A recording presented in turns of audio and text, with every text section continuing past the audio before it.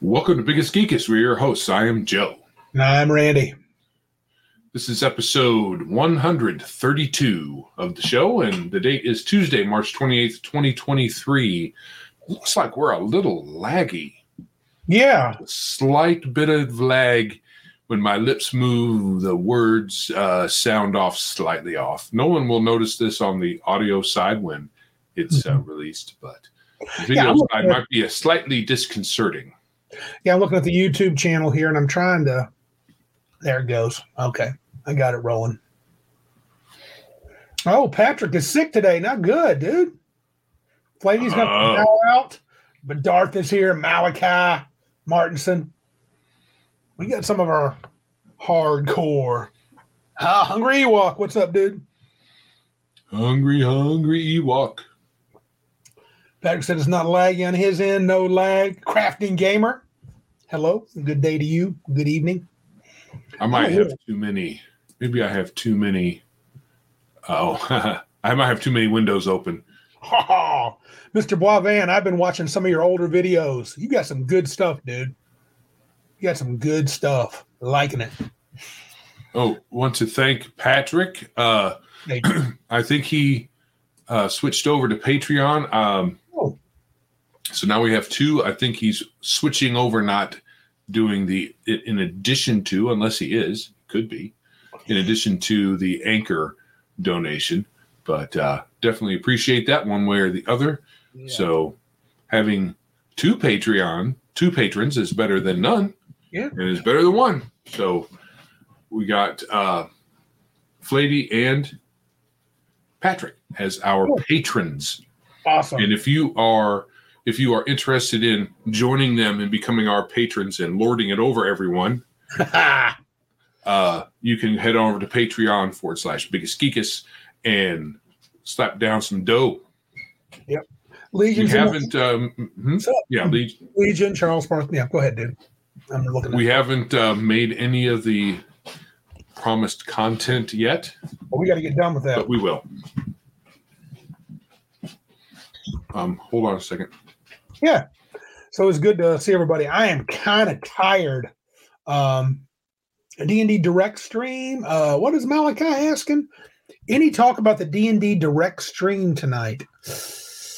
I don't know what that's about. Is that something? So D&D is doing a direct stream somewhere? I saw Basic Expert did something on the VTT. They apparently released a VTT, and my radar on WotC is slowly waning, guys. I'm getting to where I just kind of don't even care, but I probably should. I mean, they're still the big dog. There's no two ways about it. But the direct stream, I don't know exactly what that is, Malachi. What was that? Malachi asked if any talk about the D&D Direct stream tonight. I don't know what that is. When we were eating, Jenny, my wife, said something about that. I know that they've got something going on. I thought it was for later on. I was just saying I wasn't paying much attention. I probably should. Oh, here you go. There was a stream about noon Eastern time, talked about the VTT, new books, some other lifestyle brand stuff, and announced the live action Dragonlance series from Joe. They're just trying to maintain interest. Hey, there's a bunch of stuff that we don't have yet. I think it was the thing I was watching the video before I got halfway through by the Basic Expert where he was talking about the VTT. It looked pretty. Oh, okay. Mr. Boisvan says it's D&D Direct, a stream, not D&D Direct stream. Gotcha. I don't get what the difference is. Oh, Martinson linked me the video. Yeah, there was some comment about Minecraft and D&D, which sounded so weak it wasn't even funny. Who gives a crap about Minecraft and D&D? That whole lifestyle brand thing, that's a thing.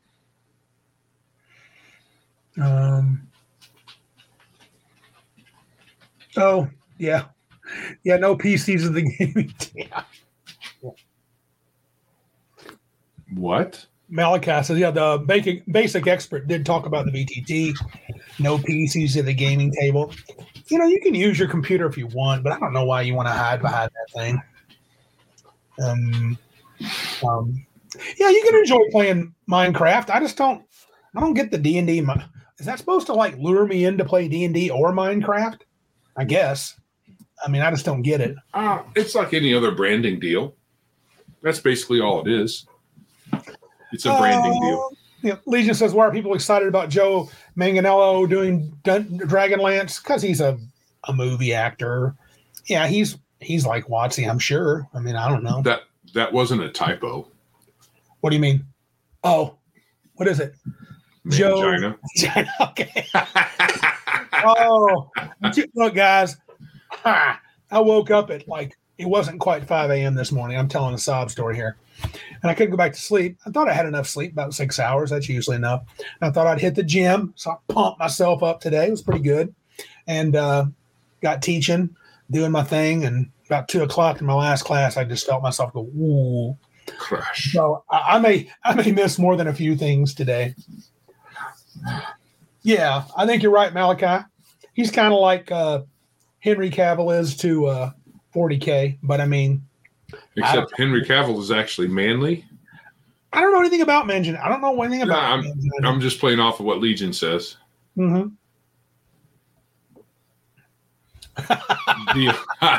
Not Dragonlance. Funny. Mr. Max, not Max of Legion of Myth, but Mr. Max. He thought DL meant deadlift. Did this morning. Oh well. Oh, but I was tired. I was had a good workout this morning, but man, I was tired. I'm adding a lot more cardio and trying to lose some of my fat butt.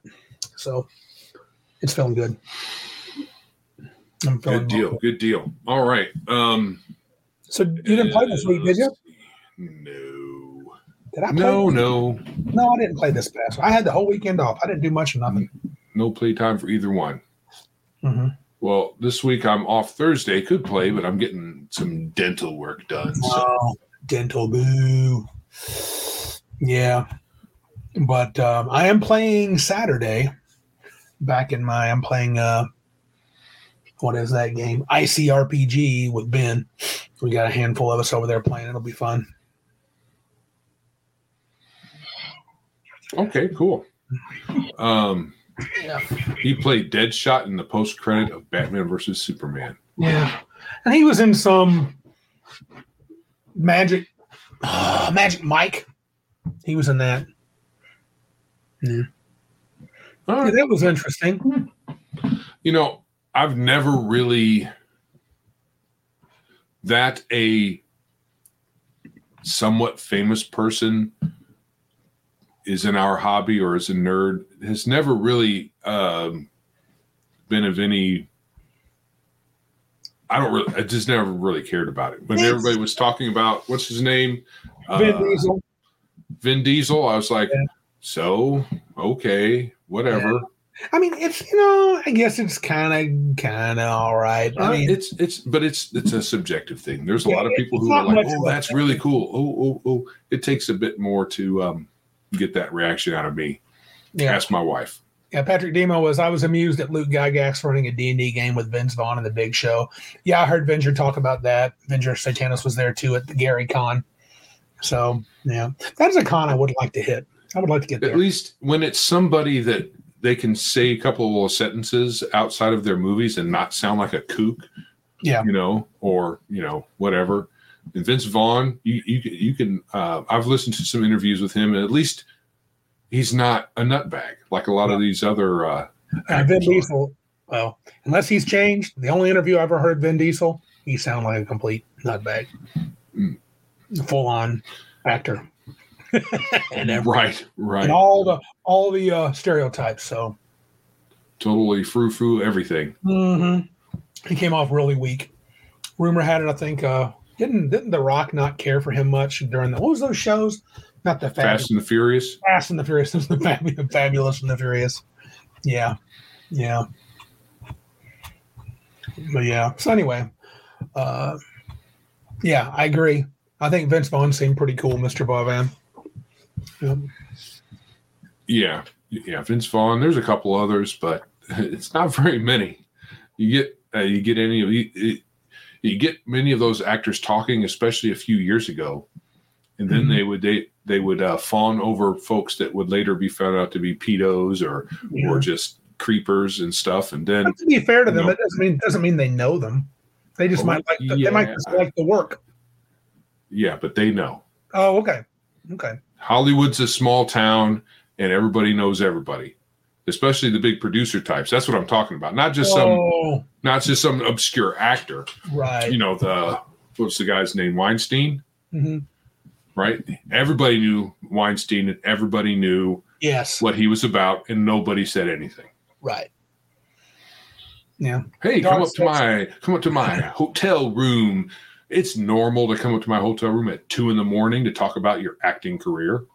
And there's some good names. People are dropping some people that seem like they're okay. Kurt Russell seems all right.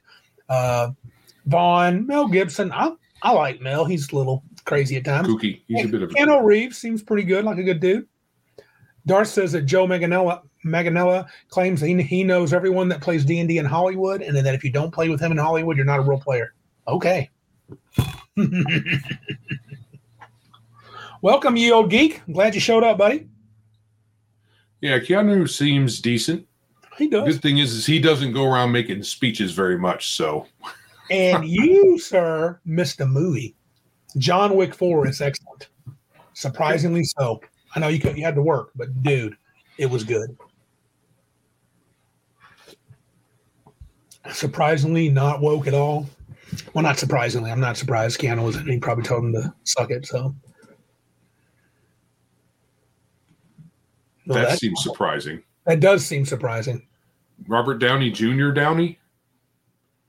He doesn't seem like anybody that would even want to say the word Trump. Oh, Malachi is asking me to spoil the movie. Okay, so here's what happens. No, Malachi says no spoilers. I won't. A lot of people get shot. No. Sorry, I had to spoil it. I am not spoiling it all. Go see it, though. Anybody likes a good action movie? It's awesome. So, lots of more cool wickitude. Look at who is that? That is not the guy. Tyrell. Is that Tyrell of the clan Tyrell? I think no so. Way. What is up, sir? That's our homie from back in the day. Welcome to Biggest Geekus. Yeah, dude. Hanging out with us. Okay, cool. Oh, all right. It's our dude. Mr. Good Tyrell. Deal. How you doing, That is awesome. It's always cool when a buddy of yours shows up to support you. Out of nowhere. Makes me want to cry. I'm going to hug his big butt next time I see him. You got that right. You're getting the Randy hug. You don't want to say that out loud very much. I'm saying it out loud. I'm hugging him. Don't hug him around the hips. Hug him around, shoulders. Right.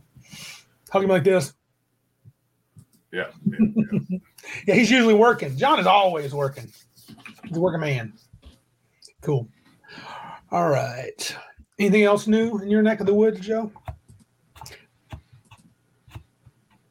Not really. Okay. No, it's not. Working a lot.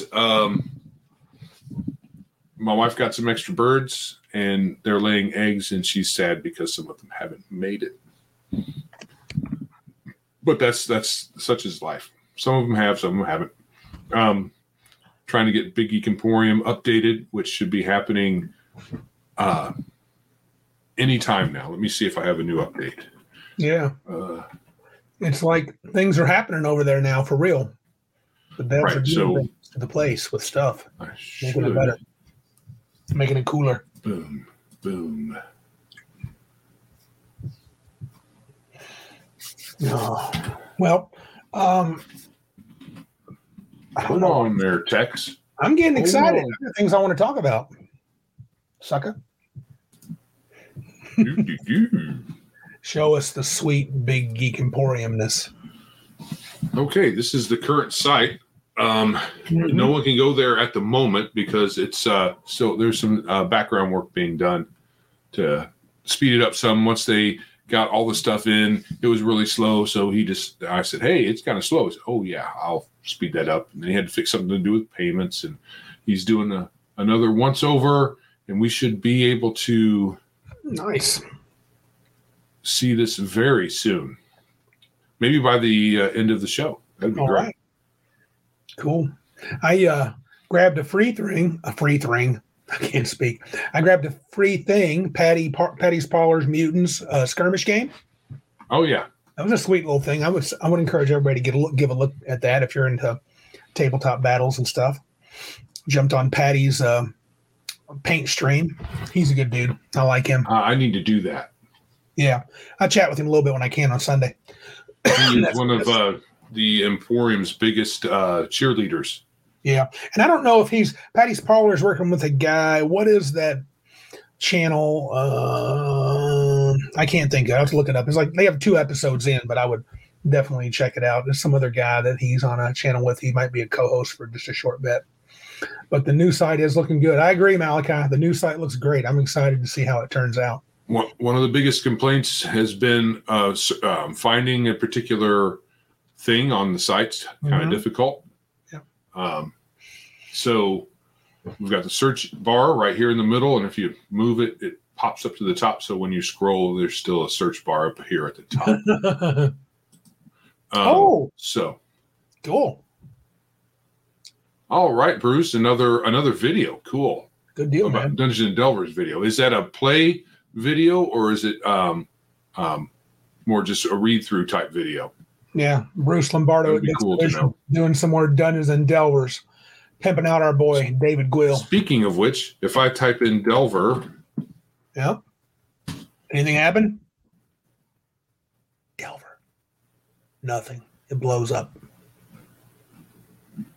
There we go. Oh, savoir faire. Yeah. The game. He's still breaking it down. He's not sure yet. Still dissecting it. He's doing some of the sweet, sweet science. And I don't mean boxing. That's just because you like knives, Bruce. Dissector. That's his superhero name, the Dissector. So yeah. So this is what it looks like when you hit a search. So we'll see how it goes if the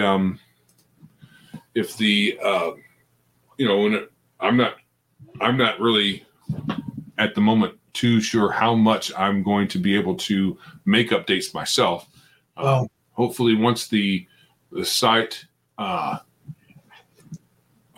is up, the developers will say, hey, this is how all these things work, so that I can add things later on. I agree with Bruce here. He says, I like it. I really do. Dungeons and Delvers is far superior to any big corporate game. Fair enough. Biggest corporatists. Dude, I got a couple things. Are you done with Big Geek Emporium? You got more you want to chat about? Yeah, we're good. So I got a couple things in the mail today. This is an older thing. You remember this, Joe? Don't you have trouble? Oh, yeah, I still have that. That's a pretty cool breakdown of the 3.5 engine. The guys who did this really jumped in there, and they made the characters, I think, pretty, if you care, pretty fair in combat. And most importantly, this came in Scarlet Heroes and the Red Tide campaign book. So they go to that's part of Scarlet Heroes, right? Yeah, that's a setting Kevin Crawford made, suggesting you could use Scarlet Heroes. But yeah, that's very exciting. I'm pumped about that guy. It's a pretty thin book, but you know what? It's really nice. It should be thin.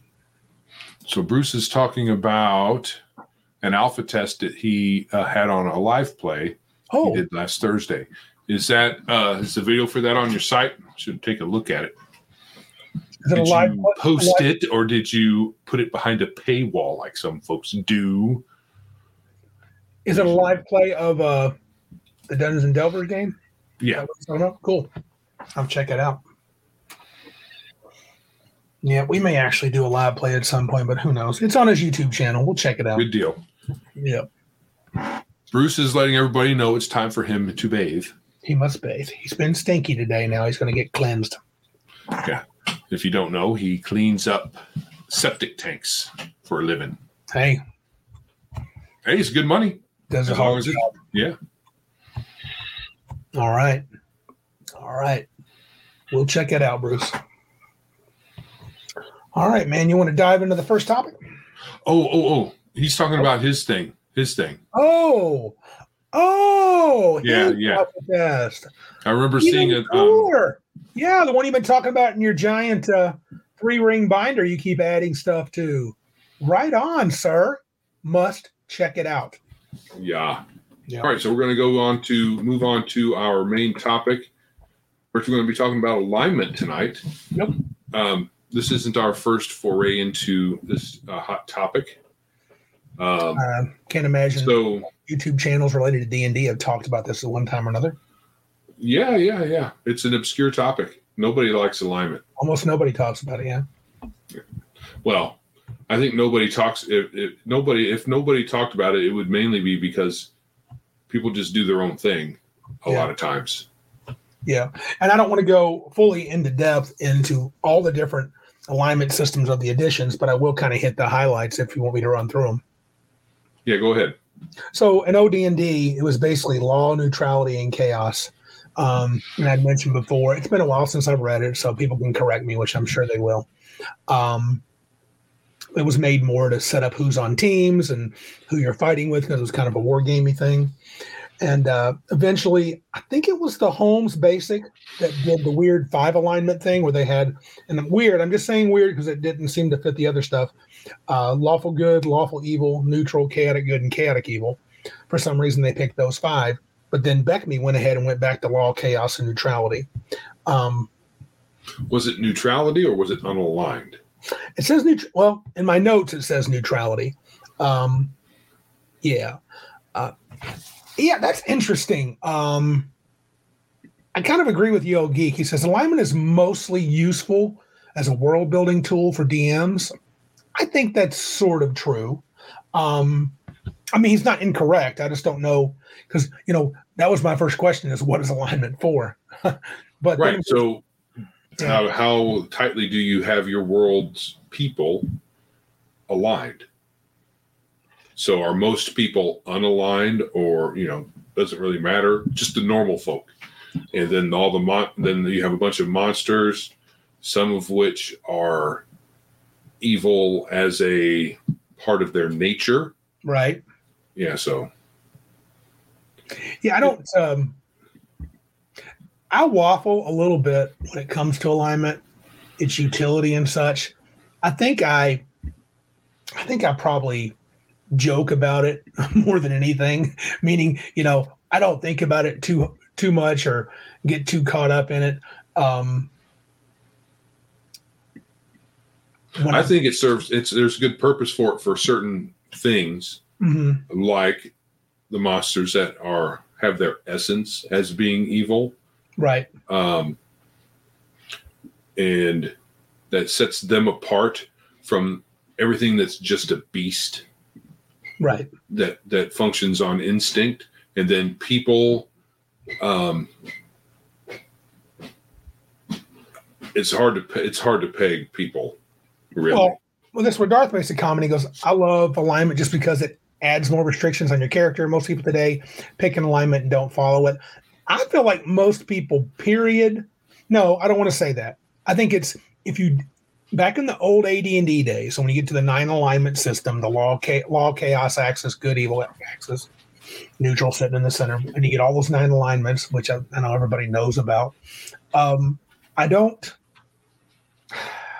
Early on, we used to fixate on it. You remember that, Joe? Oh yeah, it was really a thing. And I would act in your alignment. Would that fit your alignment? And sometimes I think alignment hinders some things. I do agree. I think is a support to Yale Geek. Charles Bartholomew Mortimer Norris III says alignment is important for my NPCs. It helps me play them out. Yeah, I think that's true. So, yeah. It's a play guide. It's a good play guide for monsters and NPCs for the DM because that way you don't have to necessarily spin up a unique personality for every single individual on the planet. Is it good for player or player characters? I'm not sure. I mean, I guess you don't want. I mean, back in the old days, right?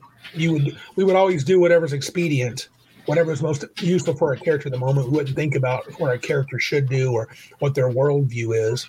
I think it's good for certain classes, certain types. Mm-hmm. So some types are tightly defined by their morals and ethics, like a paladin. Yeah.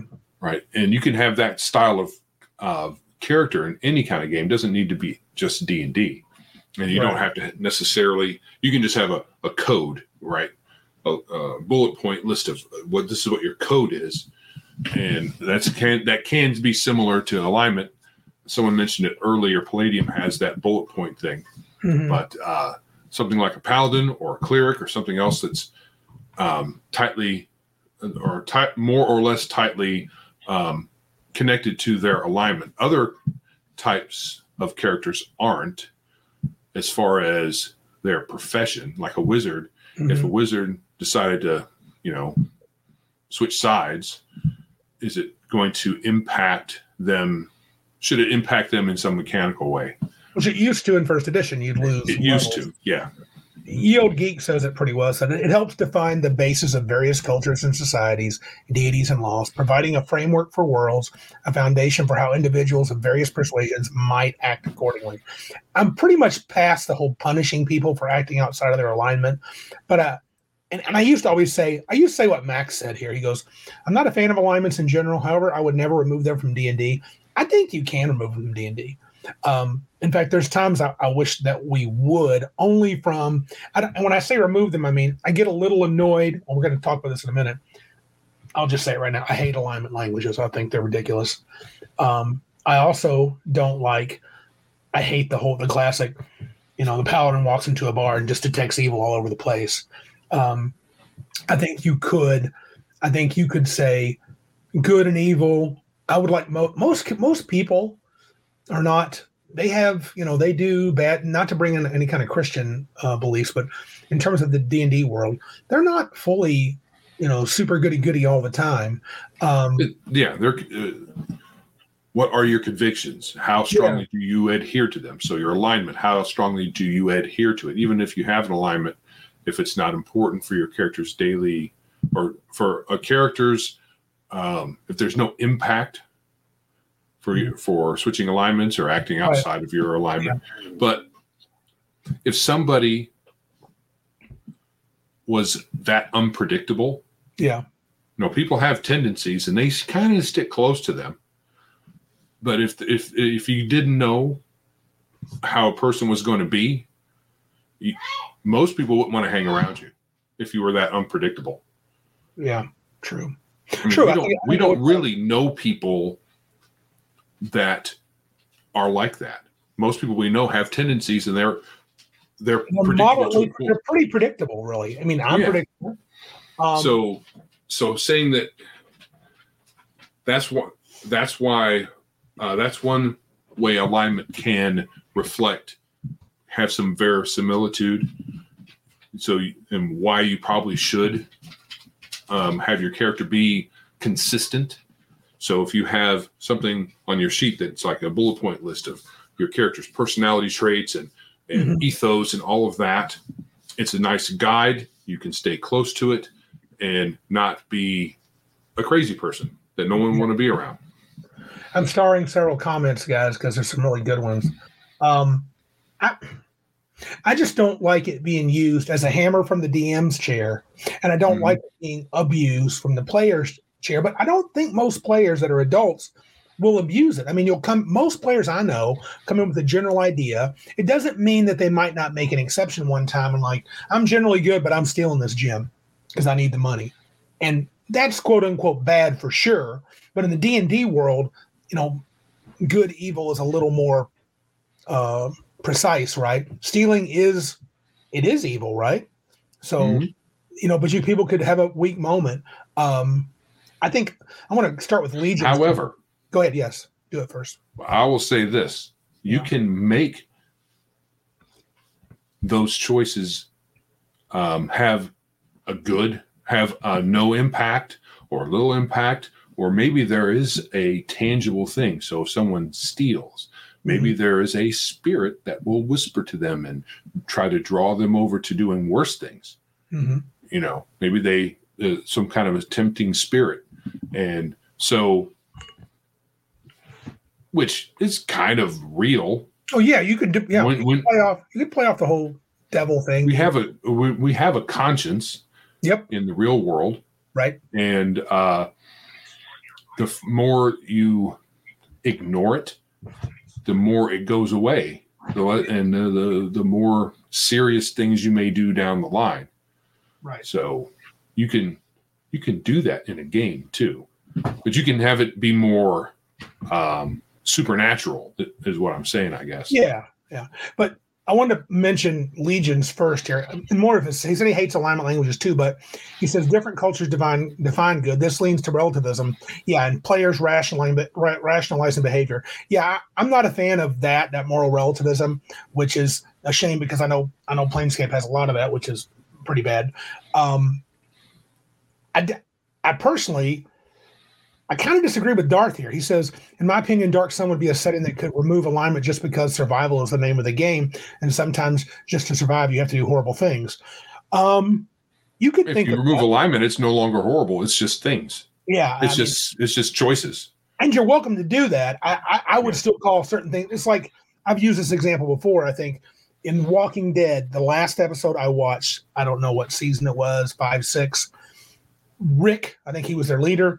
He's driving a car, and there's a guy waving at him on the road. He's being chased by a horde of zombies. They say, leave him. And they go do their thing. When they come back, they see his backpack there, and that's it. And they slow down and pick it up and move on. And I was just like, I don't care for that kind of – I don't care for that. I hope, should the poop ever hit the fan, I hope I never act like that. I will be very disappointed in myself if I do.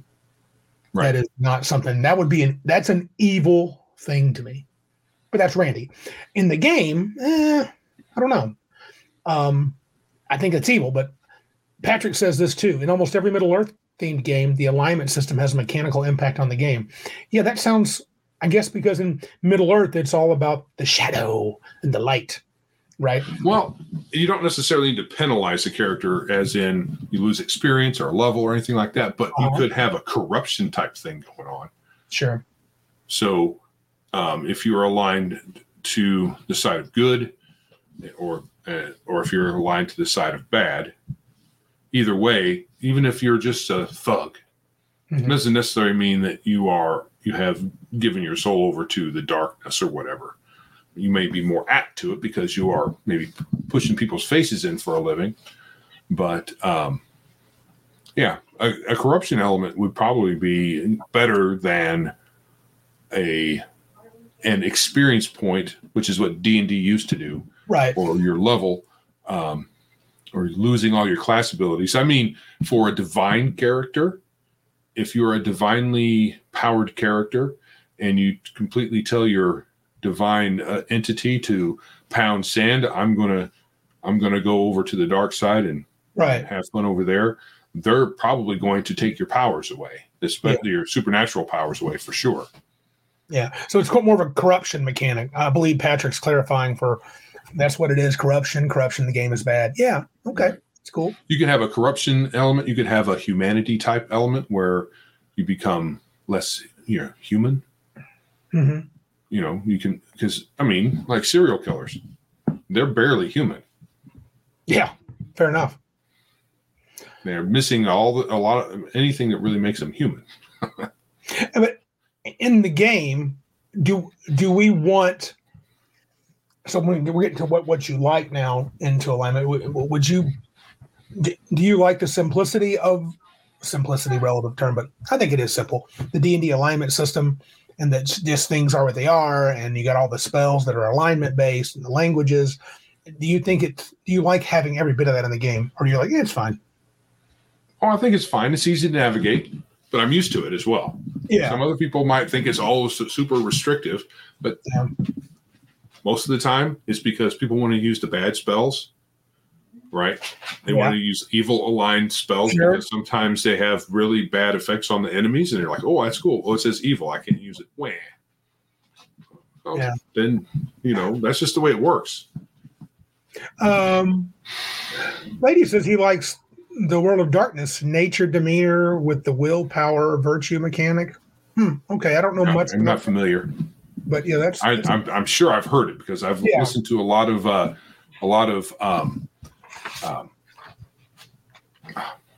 I hate when my brain does this to me. Legion of Myth has a lot of World of Darkness videos out, and I've listened to several of them. I know they've talked about how they do things, right? But it's a big chunk of information, and that's probably part of it. I didn't keep. And this connects to Arnman said earlier. I had it start. I hope I didn't lose it. Here it is. And I have a question for everybody in the chat. It says, I never tell players what they can do or not do. If alignment matters for something, I rule the instance based upon how they have been acting. Usually lawful good will matter at times. So Arnman and everybody else, has anybody ever actually used an alignment chart? They used to have one in the AD&D book, and they told you should track players' alignments. And the first implication that I got from it as a young player was, so I got to watch everything Joe's character says and does and just move his dot. He might flutter around lawful good and lead toward neutrality or lead toward lawful neutral. I mean, that was the feeling I got. Is that something that people have done? Well, thank you, Red Shift. I hope you're talking about, he said he appreciates our store. We appreciate you. Thank you. Thank you. Yeah. Legion of Myth says he uses the old AD&D 1E Dragonlance morality chart. Oh, hold on, dude. I'm going to grab that. I know what he's talking about. Right. Well, this is the thing, though. But how much do you use it? So when you were saying everything they do, you don't necessarily mean everything they do. Right. You have to, because that would be, how much are you actually going to do that accounting? Because it will start to take away from the other things that you have to keep track of. Max, do you know would it be an end of session sort of deal, or would it be every time, hey, what are you doing? Oh, really? Is that what you do? Are you sure? Okay. Then you take out your clipboard and go. Right. Do you keep track of it that way, or is it in a general? Because I know what that's a lot of tracking. 114. I found it. Sorry, guys. This is riveting YouTube. It was near the end. I should have known that. Where all the other charts are. So, it's this guy. The tracker at the top. Let me not knock my tea over. I don't remember that one. Yeah, that's from Dragonlance. Oh, yeah. Dragonlance. Yeah. Let me read this to take from what Legion said. DM should use this chart to keep track of each player's character's alignment as determined by his actions. A player character's initial position on this chart is the midpoint of the professed alignment. So you have transition phases between, it's just good, evil, and neutral. It's not all the variations. Right. Actions that are contrary to the character's professed alignment shift it. The DM must determine the number of boxes to shift in each case. Ooh, that's weird. Transitions are passed when a character's actions dictate a change in alignment. Okay. So when you have these graying areas here, these are the transition areas, and it just basically are the good, evil. That's an interesting. So if an evil person becomes good, then you could lose a level. Yeah. In the general sense of how these things work. Yeah. So normally you would think redemption is good. Yep. So an evil person being redeemed and becoming a good guy, if you are an anti-paladin, let's say, you would lose all that because, you're turning your back on the dark gods. You're lucky if they don't, rip your soul out of your body and do all kinds of other nasty stuff to you. Yeah. But at the very least, you're going to lose your anti-paladin hood. Legion says everything's too absolute, but I do reference it for any major action. It doesn't take that long. Yeah, so just a major action. Sure. Yeah, that makes sense. it seems that Arnman says it's almost always a specific instance that will move their alignment. So you're looking for one action that would change it. I just remember it, or will make a note in my DM journal. They will have an opportunity to do penance for religious reasons. But you're not assuming that all alignments, I mean, not every character has to do penance, right? If you're a thief and you shift from neutral to neutral evil or from neutral to chaotic neutral, who cares, right? Yeah, right. I mean, like I said, for things that are based for classes or professions or whatever the system uses, if it's tightly bound to an like an honor type thing, or like with a paladin, you being a good guy, or with your cleric following that particular deity's thing and adhering to the alignment of that deity, however close you're supposed to, those things I can see impacting your class abilities. None of the other stuff. I still think it's, like I said earlier, it's better just to have some kind of corruption mechanic.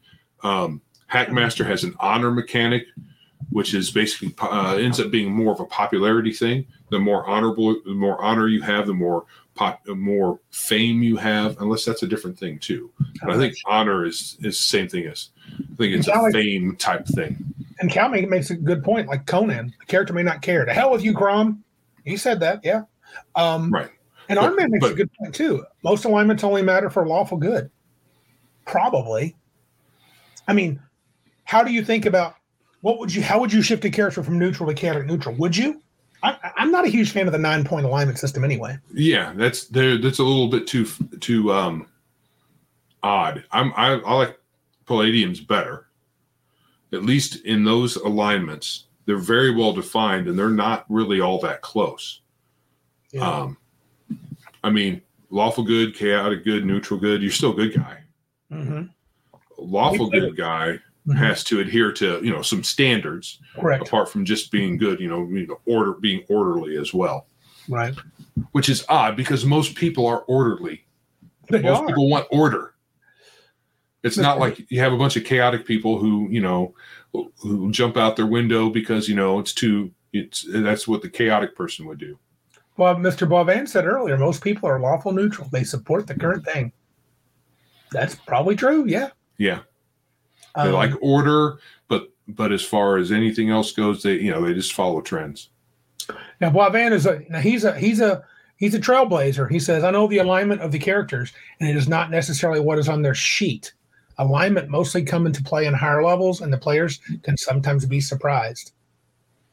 How would you feel about that, Joe, if I tracked your alignment and said, this is what you are, and don't tell you till your 14th level? I wouldn't be surprised. There's no way you'd be able to surprise me. I mean, that's Randy. Well, I'm just saying, I'm pretty consistent. So it's not like I'm going to be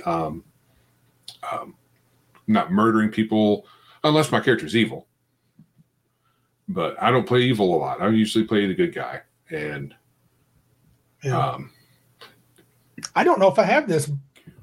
Bruce says, damn it, Joe and Randy, you should open up your 32-panel DM screen from Hackmaster 4th Edition and see the alignment and honor tracker. I really should, and I should memorize it. But I probably won't. They do have honor and alignment in there, and they are tracked.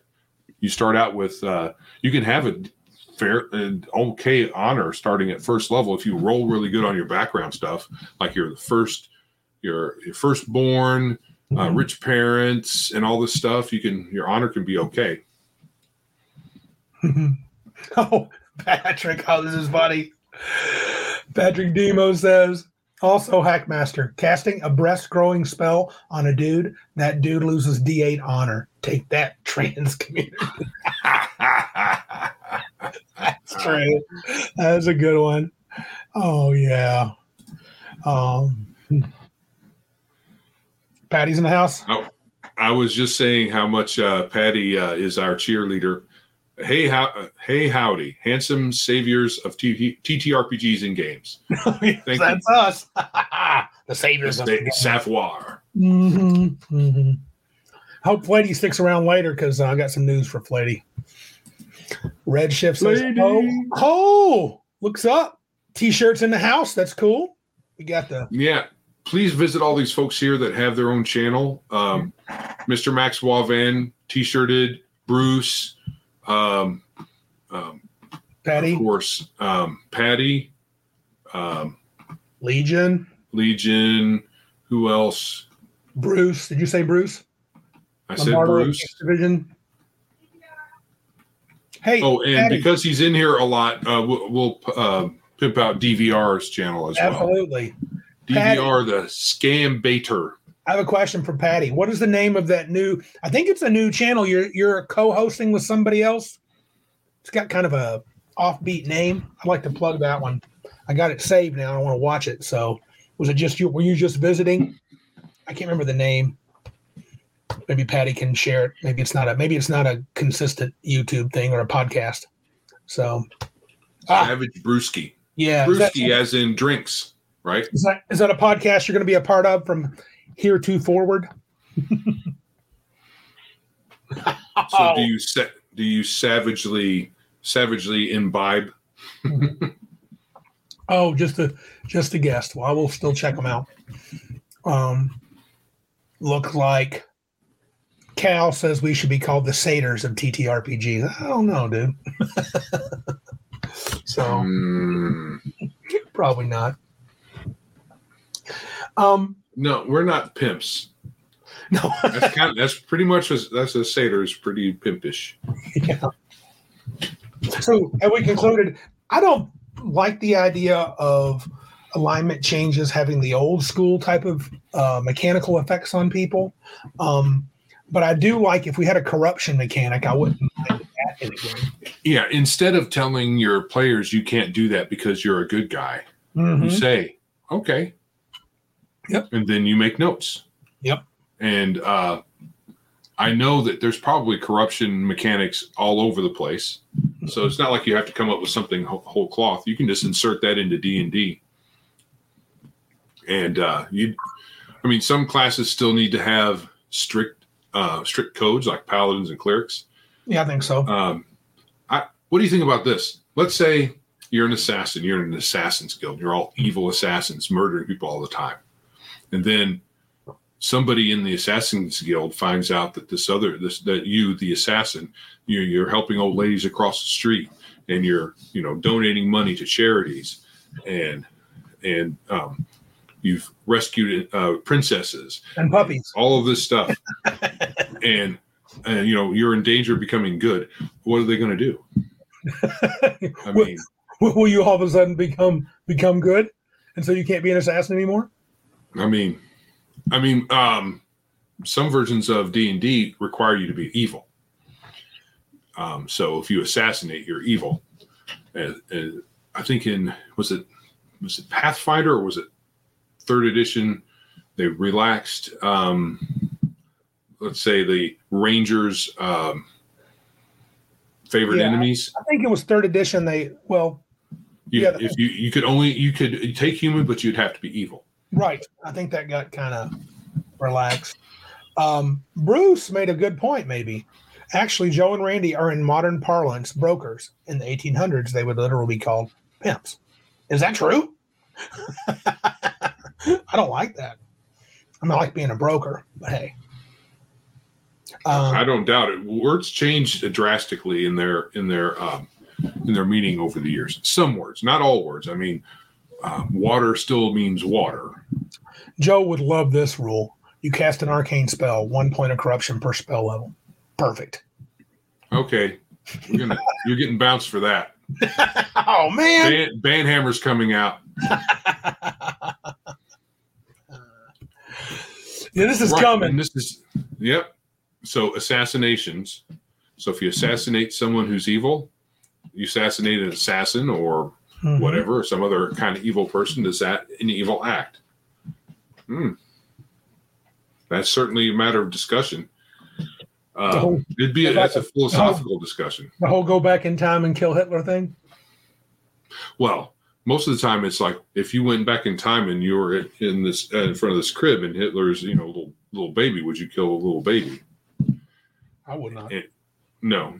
You could, take the baby out of that environment and there's no more Hitler in that sense of the word. But, yes, you're correct, Darth. He said, if you're playing D&D 3.5, there's a corruption mechanic. I believe in the Book of Vile Darkness. And in the Star Wars D20, there's also a corruption mechanic with the dark side points. Yes, I actually like that. I think that's better in a lot of ways than just merely an alignment and a restrictive kind of, you can't do that, or on the, when players are abusing it, that's what my character would do. Oh, I do not, Patrick. Patrick Demo says, that reminds me. Does anyone remember that Holy Assassin class from the Book of Exalted Deeds? Yeah. But Blavan's bringing some good questions. Oh, I don't remember that one. What matters most, the actions or the intentions between the actions?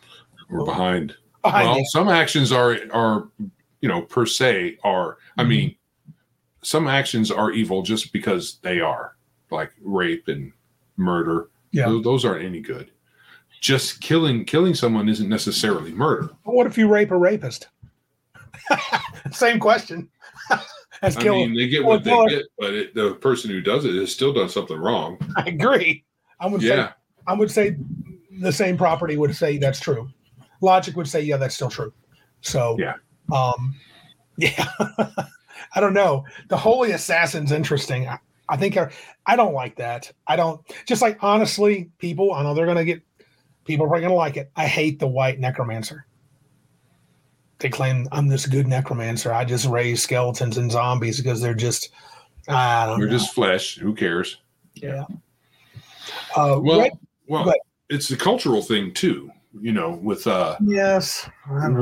graveyards. Yeah. They are, in many cultures, holy places. They're sanctified. For one reason or another, don't need to get into that, but that's what they are. Mm-hmm. So messing around with the dead bodies it's not going to fly with most cultures. No. There's some that it will, but most cultures it won't. Yeah. Well, the questions come up, and I think someone has tried to answer it, but Red Shift says, has anyone actually used alignment languages from BX? I will extend that to alignment languages at all. I have rarely, if ever, even considered them since our early days of D&D. I will have to say I find them to be ridiculous. And I've heard a lot of explanations.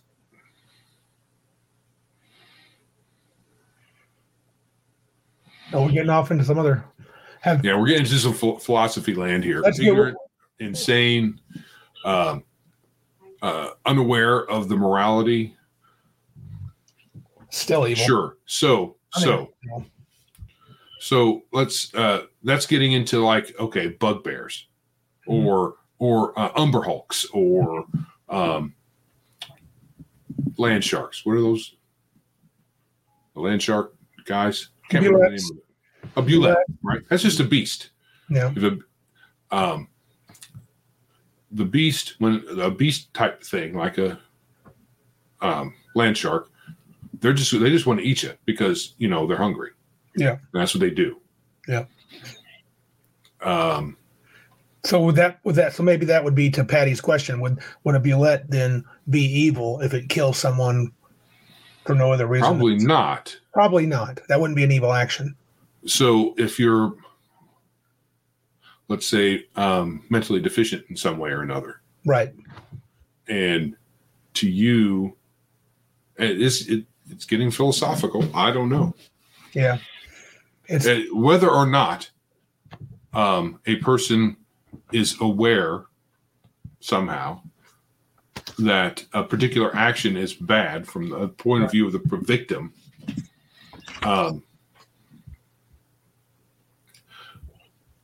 I don't even know how much we want to deal with that in our games.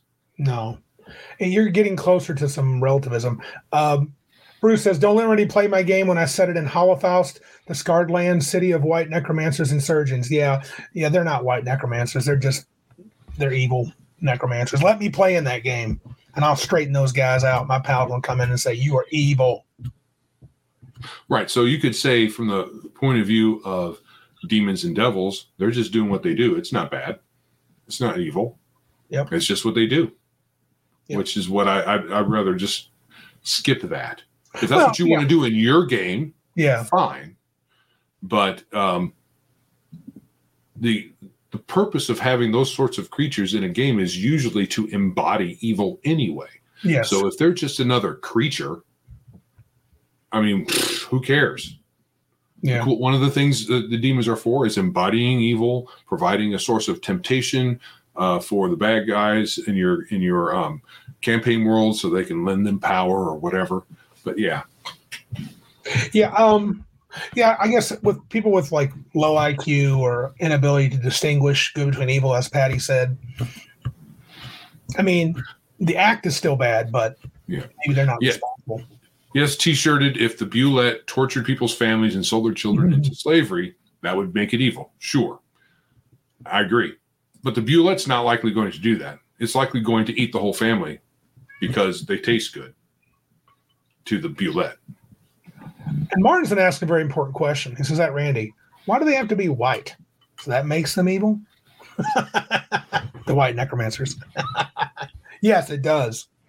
Just ask most people that are leaning away from our podcast. What is up, neighbor the beast?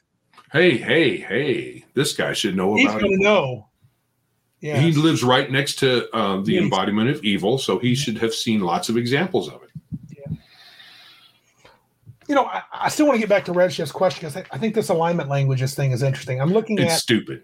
It's really stupid. I do. But here's what they say. This is from the D&D Dungeons & Dragons Basic Rules, page B11. Each alignment has a secret language of passwords, hand signals, and other body motions. Player characters and intelligent monsters will always know their alignment language. They will also recognize when another alignment language is being spoken, but will not understand it. Alignment languages are not written down, nor may they be learned unless a character changes alignment. When this happens, the character forgets the old alignment language and starts using the new one. The only way to describe that was a gamey thing. Yeah, that was, you would say that's I would say that's a magical thing. Yeah. Because that's not how languages work. And Look what the neighbor of the beast said. Has answered your question, Joe. Yeah. He's happy with your progress. Oh man. Thanks. You gotta repent. I always like to know, where I stand with the beast. Yeah, I don't care for any of that. No, I just don't see. I don't see the point of it. No matter how much they massage it and stuff. I think alignment languages are just weak sauce.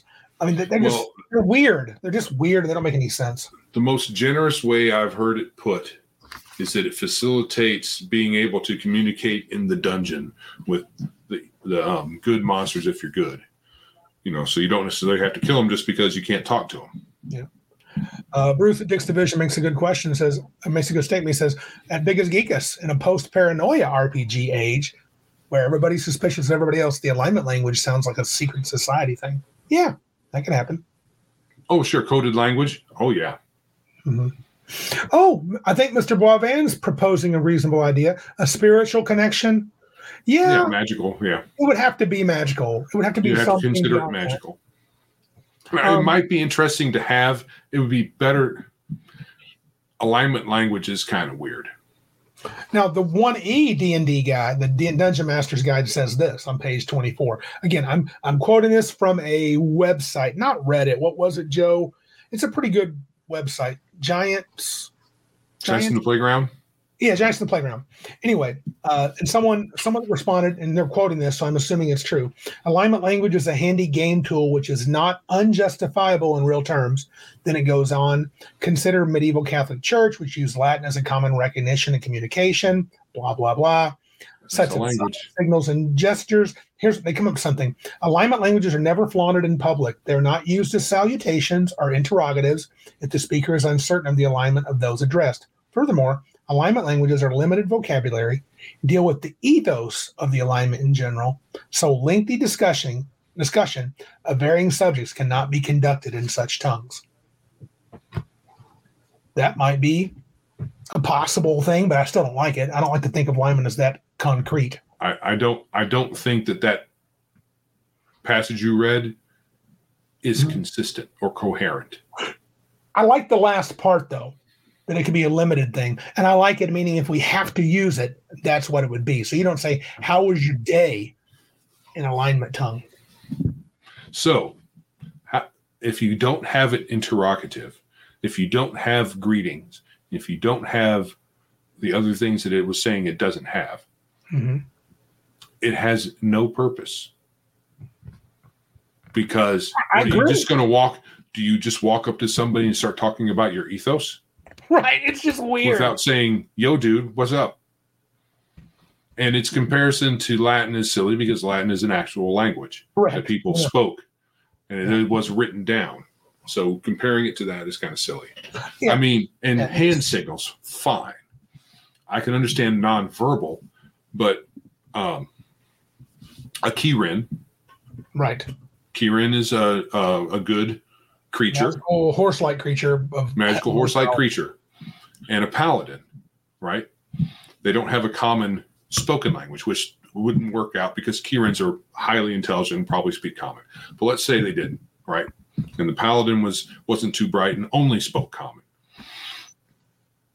So you're telling me, well, on that world, in that situation, on a particular game world, it's possible, but that the Kirin works closely enough with the deities because it's a divine creature that it might understand certain nonverbal gestures. Right. But are there good creatures? There are. What about a storm giant? Right. Storm giants can be good, right? They can be. Yep. Not cloud giants are half and half. I think storm giants by default are, depending on the version of the game you play. Right. They're not divinely connected, and they don't necessarily speak common. So in the same situation, I dumped Kirin because Kirins are actually divine creatures, right? If I'm remembering correctly. So they probably communicate. Yeah. So that wouldn't make. Yeah. That's not as good of an example. But say a cloud giant, good creature. That doesn't necessarily speak common. Paladin, good. It does speak common. They don't have a common language. The giant's culture is going to be so different. They may not understand any of your nonverbal communication. Correct. Just because you have to be taught that. Nonverbal, you have to get used to that. And what is a good nonverbal communication? A good thing that you can communicate non-verbally that anybody could understand. It has to be magical. Yeah. It would have to be that. So there's no way to really explain it in earthly terms, in real world terms, because we don't have anything like that. Yeah. Mr. Bovan says the fact that your alignment change, you forget your current alignment language and learn the other is silly. Like Latin and can speak Hebrew. That's basically it. Yeah. Yeah, it's silly. It's a silly concept. It's a hand wavy thing, so that you don't necessarily kill your buddies in the dungeon. But yeah, maybe that's what it was for. I mean, initially, I always thought it was more of an OD&D. It was to group the proper, elves are going to hang out with other good characters or lawful characters. I think they were lawful initially. I think elves were lawful in the OD&D game. But yeah, it's kind of weird. Martinson, I'm not sure what this question is. What about speaking giant? What if you don't? How many people speak giant? Most people don't speak giant. Yeah. Most good people won't speak giant. I would think most hill giants doesn't speak giant very well. Yeah. They may not speak. They grunt. Yeah, you can, Darth. I mean, Darth says just always thought of it as magical. Only those people can understand. Sure. Honestly, for me, they're out. I haven't used them in the game since the early days.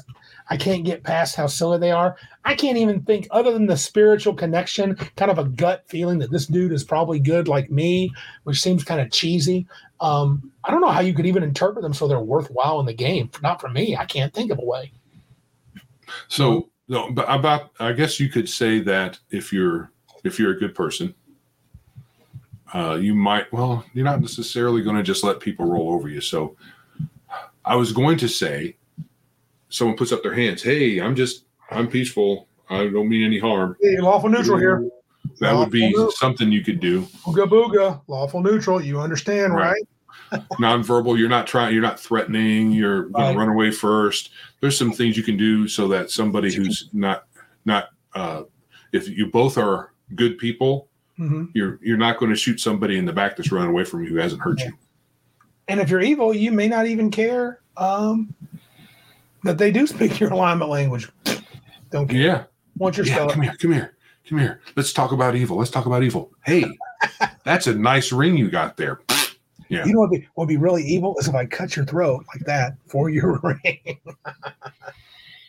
Oh, yeah. Yeah. Our man's got the right of it, in my opinion. He said, because he played OD&D in the beginning. We ignored alignment language. We just thought it was stupid. And I think I agree. You could go from the other side on this. Like a couple people say, I always just thought of it as magical. So if what you do, instead of say, this doesn't make sense, I'm throwing it out, you say, what's the implications of this? Yeah. In this world, there's such a thing as an alignment language. And this is what happens. I'm not saying you have to write it all down. Once you've played it out a bit, you might be able to figure out some cool things about your world because there is such a thing as alignment languages. You might be able to have temples to a god that anybody could visit and be okay no matter whether they're even literate. Because if you are good, but you're illiterate, you can still understand that maybe that you can go to that temple and still gain benefit from it. You don't necessarily even have to understand language because everybody is good there and you can communicate and get along and not have any problems. Right.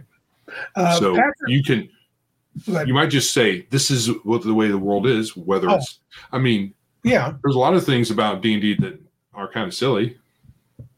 Oh, for sure. Pig-faced people. Patrick Demo, oh my Lord, I'm able to drink things. I can hold down water. I'm on the mend. Bless the healing power of Vegas Geekas. Dude, if you pay us, we can heal you. You know what happens a lot of times? I don't know. When my wife is using a computer, she'll have all kinds of problems with it, and I just walk in the room, and the problem goes away. That's what I'm talking about. Well, that's just half of us. When we're both together, we're gonna quit it. We're gonna get in dangerous areas here. I don't want to do that. Yeah. So yeah, I mean, I think it's fine. I don't care if they play with it. It is part of the game. Alignment in general. People like to brag about the Palladium alignment system. Let me do a little quick present here. Without getting into the nitty gritty, essentially they have a set of alignments, and each alignment says you may or you may not, something like that. Always, always keep his word, principled character. And then they generally have some sort of example that you can look at and say, oh yeah, I understand what you're talking about. Yep. Let's see if you go down here. I saw one time where, was it them? Someone else on a different website gave like example of comic book characters that would fit each one of the Palladium alignments. I don't know where it's at though, but I do like the detail. It gives a code for, what is that? It's a code. Principle. That's easy to do. Yeah. Scrupulous. But to me, I don't think in Rifts or Palladium you lose anything if you don't follow your code, do you? I don't know. I need to read that. Yeah, they're not bad. I just don't know. In general, I guess I would like alignment to be simplified. I like the idea of heroic characters, more mercenary, and then villainous. That's kind of all that I need to go on. And we could bring in the flavors in our description. We follow an order path to prosperity, so they could be a group of lawful goods in that sense. And we don't believe it. We believe in personal freedom above all other things. No, Patty. So Patty's Parlor asked, so do alignment rules make or break a system for you? No, it depends on how tightly it is involved in the system. If you can't easily just ignore it, it might be. If it's cool like corruption, if it's a thing that really feels like it's a real thing.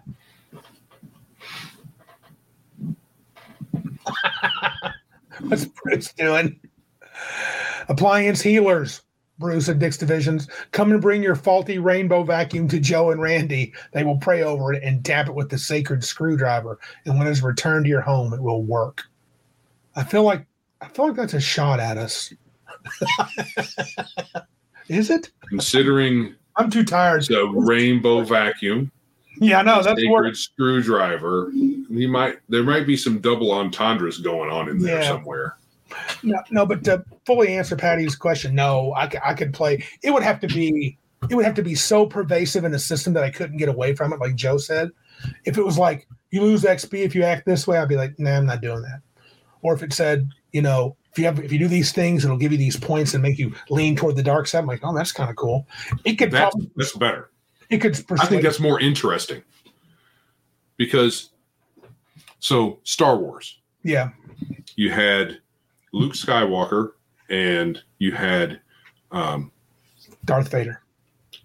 Well, they didn't travel together. Oh no! Until the very end, when they walked in the hallway and thought, yeah.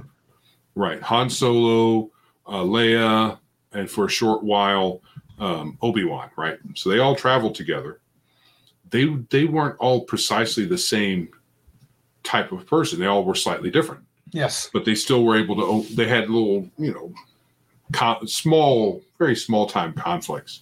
Yeah, but so you don't necessarily. You could have that. We're on the side of light, and all be slightly different. But you could also have that Palladium alignment thing, which would cover all those bases very easily. Yeah. And then you could still even have a corruption mechanic in there, where when your character decided, to do something underhanded, you give them a little dark side point or a point of corruption, or however you work it out. It would probably be. You probably have to weigh it out to see how bad of an infraction it would be for you to get a point of corruption and what that means in a system. So if a point of corruption might taint your character in such a way. Oh, no, that's the wrong thing. Drink. It might taint your character in such a way that you may not be able to enter holy spaces, and you might have to atone to be able to do that. And it might come into play later on in a campaign where you did something a little underhanded, and your character had a little touch of darkness, and in order for you to proceed in the story of your campaign, it would provide extra coolness to do that atonement. It might be an adventure or whatever. So I think it's more interesting than just merely having lawful good on your sheet. Duncan Bradley asked a question. I'm not sure what he means. Who's the more foolish? Is it between me and Joe, or are you talking about something else? Did we miss something? It's probably in the... Yeah. Who knows? Yeah, Darth Vader expands what you said. Han Solo was a cheat smuggler and a scoundrel, not the heroic type at all, but due to the influence of Luke, he became a better person. I think he became more... And Leia. And I think he became more committed. I didn't see him, even in the beginning, even as a young guy, when I first saw Star Wars, I did not see him as a bad guy. But he wasn't. He was, if you were going to use a more D&D type alignment, he would be unaligned or neutral. The fool who follows, right. I believe Malachi is trying to help Duncan. I believe that's what he's saying. I must have missed something along the way. I'm sure that I did, because we got some pimps out here commenting. Oh. Yeah, so for my money, yeah. Oh, that's what he said. Oh, Duncan Bradley knows the Star Wars. Who's the more foolish? And they did some space travel, and there's some off-screen. They probably had some off-screen conversations, and the Obi-Wan was an influence as well. Yeah, and Leia was, even though Leia's initial influence was more, he was hot for her, right? So he was willing to go along, but then he went along long enough to be positively influenced by the folks around him. Mm-hmm. Okay, so I didn't catch the Star Wars things, but I appreciate Malachi and Duncan Bradley tend to help me out. Yes. So, but in the end, for me, Don't need alignment. I would. What's Bruce saying? We aren't pimps. He's talking about we aren't pushing a wonderful website marketplace. Right. True. Oh. And Simplo, says Mr. Boisvan. Oh, geez, that word. There's a name for a name for women simps now. You know what the simp term is, don't you, Joe? The simp is the dude. I don't think it's the right. Woman. But there's a term for. Is it a sink? Does anyone know for a woman that I don't know how. I've never met a woman that would simp. Not for me. So I don't know what that's about. Other guys may be more savvy. Maybe it could be that simp is a gender. Could be applied to either, but for the most part, I've seen it applied to dudes who are simping for somebody. Someone said sink. I don't know. Maybe I'm confused. I don't know what it is. Could be. Oh, there it is. Single income, no kids. That's a sink. Okay. Double simp. All right, cool. Excellent, Patty. No, I think it's different between getting along. I don't know. I'm not hip on all that stuff. Oh no, Patrick, dude, I can't put that up. Oh, wow. You will have to come to our site here on YouTube and have to watch the video and see the live chat to get that one. Yeah. It's at the 1:16 mark. 1 hour 16 minutes in. Yeah. That's hardcore, Patrick. Laying it down. Malachi says simps for no woman. Patty only simps for his wife, who simps for him, which is cool. We are. Team is the ideal. Oh, it's Patrick true. said he didn't make it up. Really? Okay. I didn't know that. Interesting. Oh, yeah. Yeah. Wait. Patty says, wait, where else do you guys stream? Wouldn't you like to know? Hey, I'm learning as much as you are, Patty. I didn't know any of that. I didn't know what I thought it was. Yeah. I don't think Patty means that. He'll change his mind. Him and his wife love each other and do what they should. So, okay. All right. So back to alignment, to the clean world. Back to alignment. No. So we have decided for everyone, for the entire hobby, alignment languages be stupid. Don't do that. Don't use them. You can use alignment if you do it the way we tell you. Other than that, I know some folks like raw, and they're like, "This is the way it's written. I'm going to do it as Gygax intended." Man, do it as Gygax intended. Yeah, I wonder how much he used alignment languages. I bet never. Well, there's all kinds of examples of him saying that he has his own way of doing things that aren't necessarily the things that are in the books. So yeah. I don't know why anybody thinks that rules as written is a thing that everyone must do, or it is a thing. I do think it's a thing you can do if you want to play that way, but it's not a must. Rules as written is hard to play though in almost any game. Jack the 71st he's trying to seg us. Do you want to tell some people what to do? I feel like we're done with alignment. What do you think? I mean, fully. Oh, we are kind of done with it. Alignment's over. We're done with alignment. Yeah, we're done with alignment languages for sure. Yeah. That'd be stupid. And we're done with alignment until we get desperate for more topics. And Jack the 71st tells you subscribe because we're about to talk about Hyperborea. Yes, subscribe. Hit the thumbs up, comment, follow. All depends on the medium you're hearing us or watching us at. But thumbs up, hit that, subscribe. Head on over to what's that place? That place that's not an actual place. Twitter. Follow us on Twitter at Big Geek Emporium. You can't follow Biggest Geekus anymore because they still haven't. It's been almost. Has it been a year since? It's so offensive, though. That's the problem. Yeah, I said tard. You said the word that tard shall not be named. I don't know, dude. I don't know what I'm going to do with you. That's all you ever do is you say offensive words to the poor little Twittites. How long has Elon owned Twitter? Has it been a year yet? Yes, I don't know. No clue. It's getting to be a year, and he still hasn't come up off of that suspension for Biggest Geekest. Patrick says he's keeping my copy of Hyperborea. No, he says he's going to get one for himself. He's borrowed mine. I've been reading my PDF. Where are the alignments in that book? I don't know.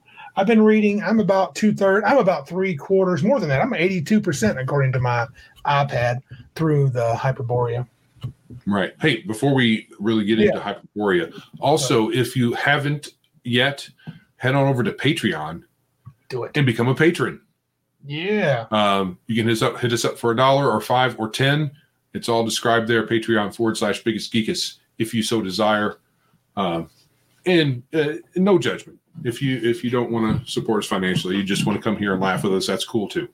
Absolutely. Look at me jump around. I'm jumping to the alignment system there because Mr. Jack the 71st said it. Oh, yeah, it's the Big Five. That's what it was. It's the Big Five. The lawful good, the chaotic good, lawful evil, chaotic evil, neutral. Okay. So, Legion of Myth, did you appeal the suspension? I did. If no, you have to appeal it. I did. If yes, you may have to do what I did and at Twitter from another account with the issue. I did that too. Yeah. I think a couple people did. I added them from the Big Geek Emporium account or maybe my personal account. So, yeah. I think Boivan's making fun of me and my fractional interpretation. It was 82% according to my iPad, which we all know that Apple products don't make mistakes and are better than all other machines.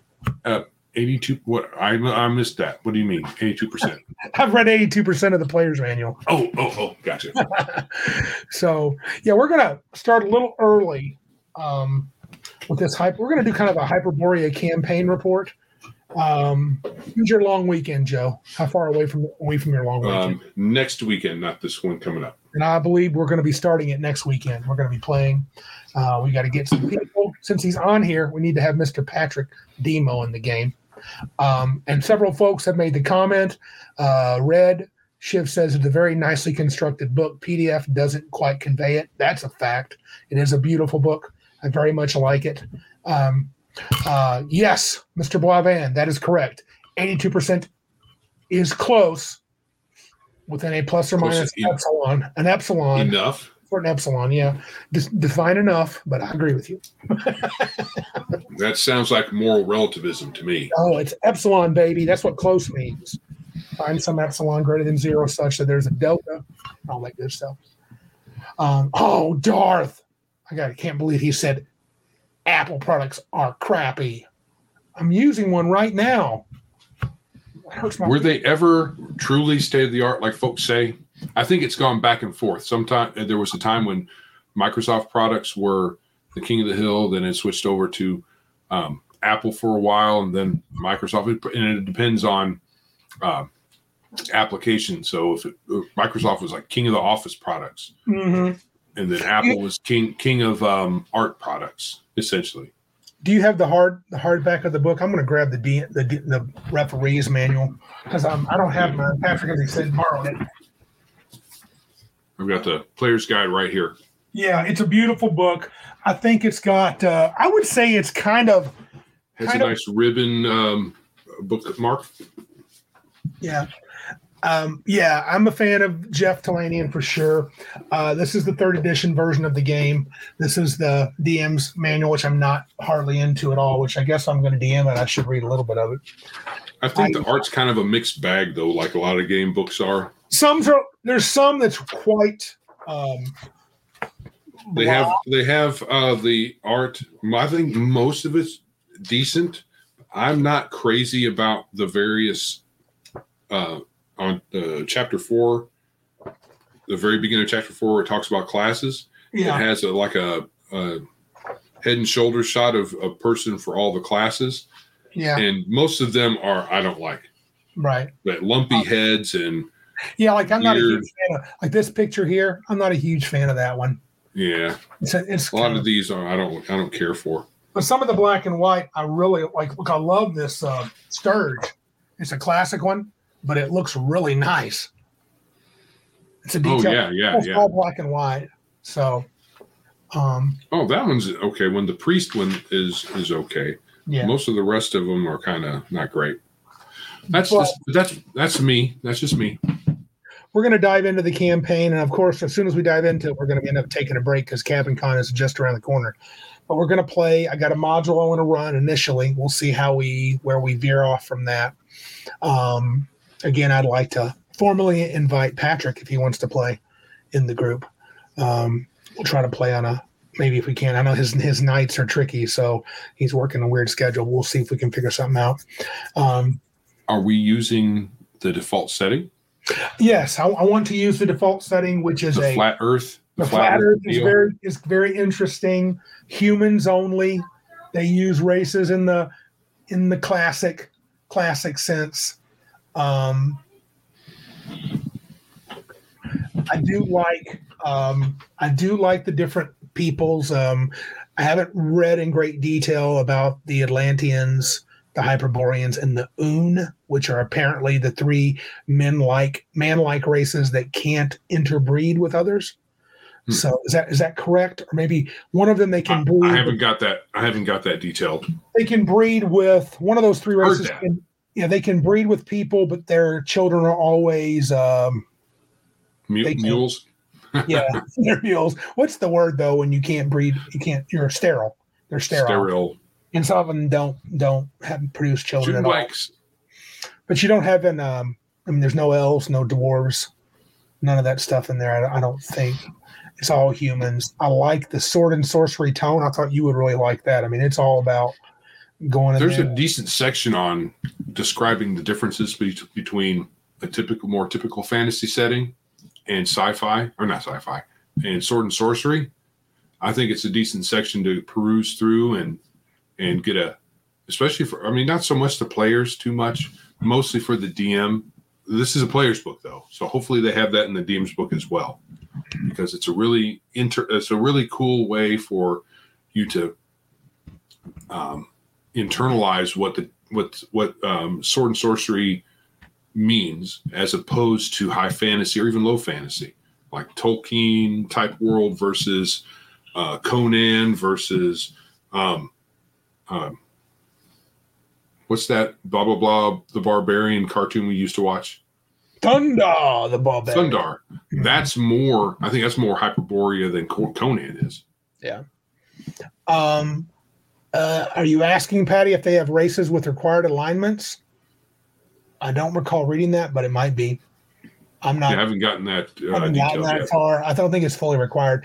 Darth is in our headspace. He says if you are not live streaming it, you should do a video journal of the game for the channel. We are thinking about making it a campaign report, because I believe that Legion of Myth will be doing a deep dive into the rules and the mechanics. We're going to say, we'll mention the mechanics sometimes, but we're going to kind of say, hey, we played, we did this.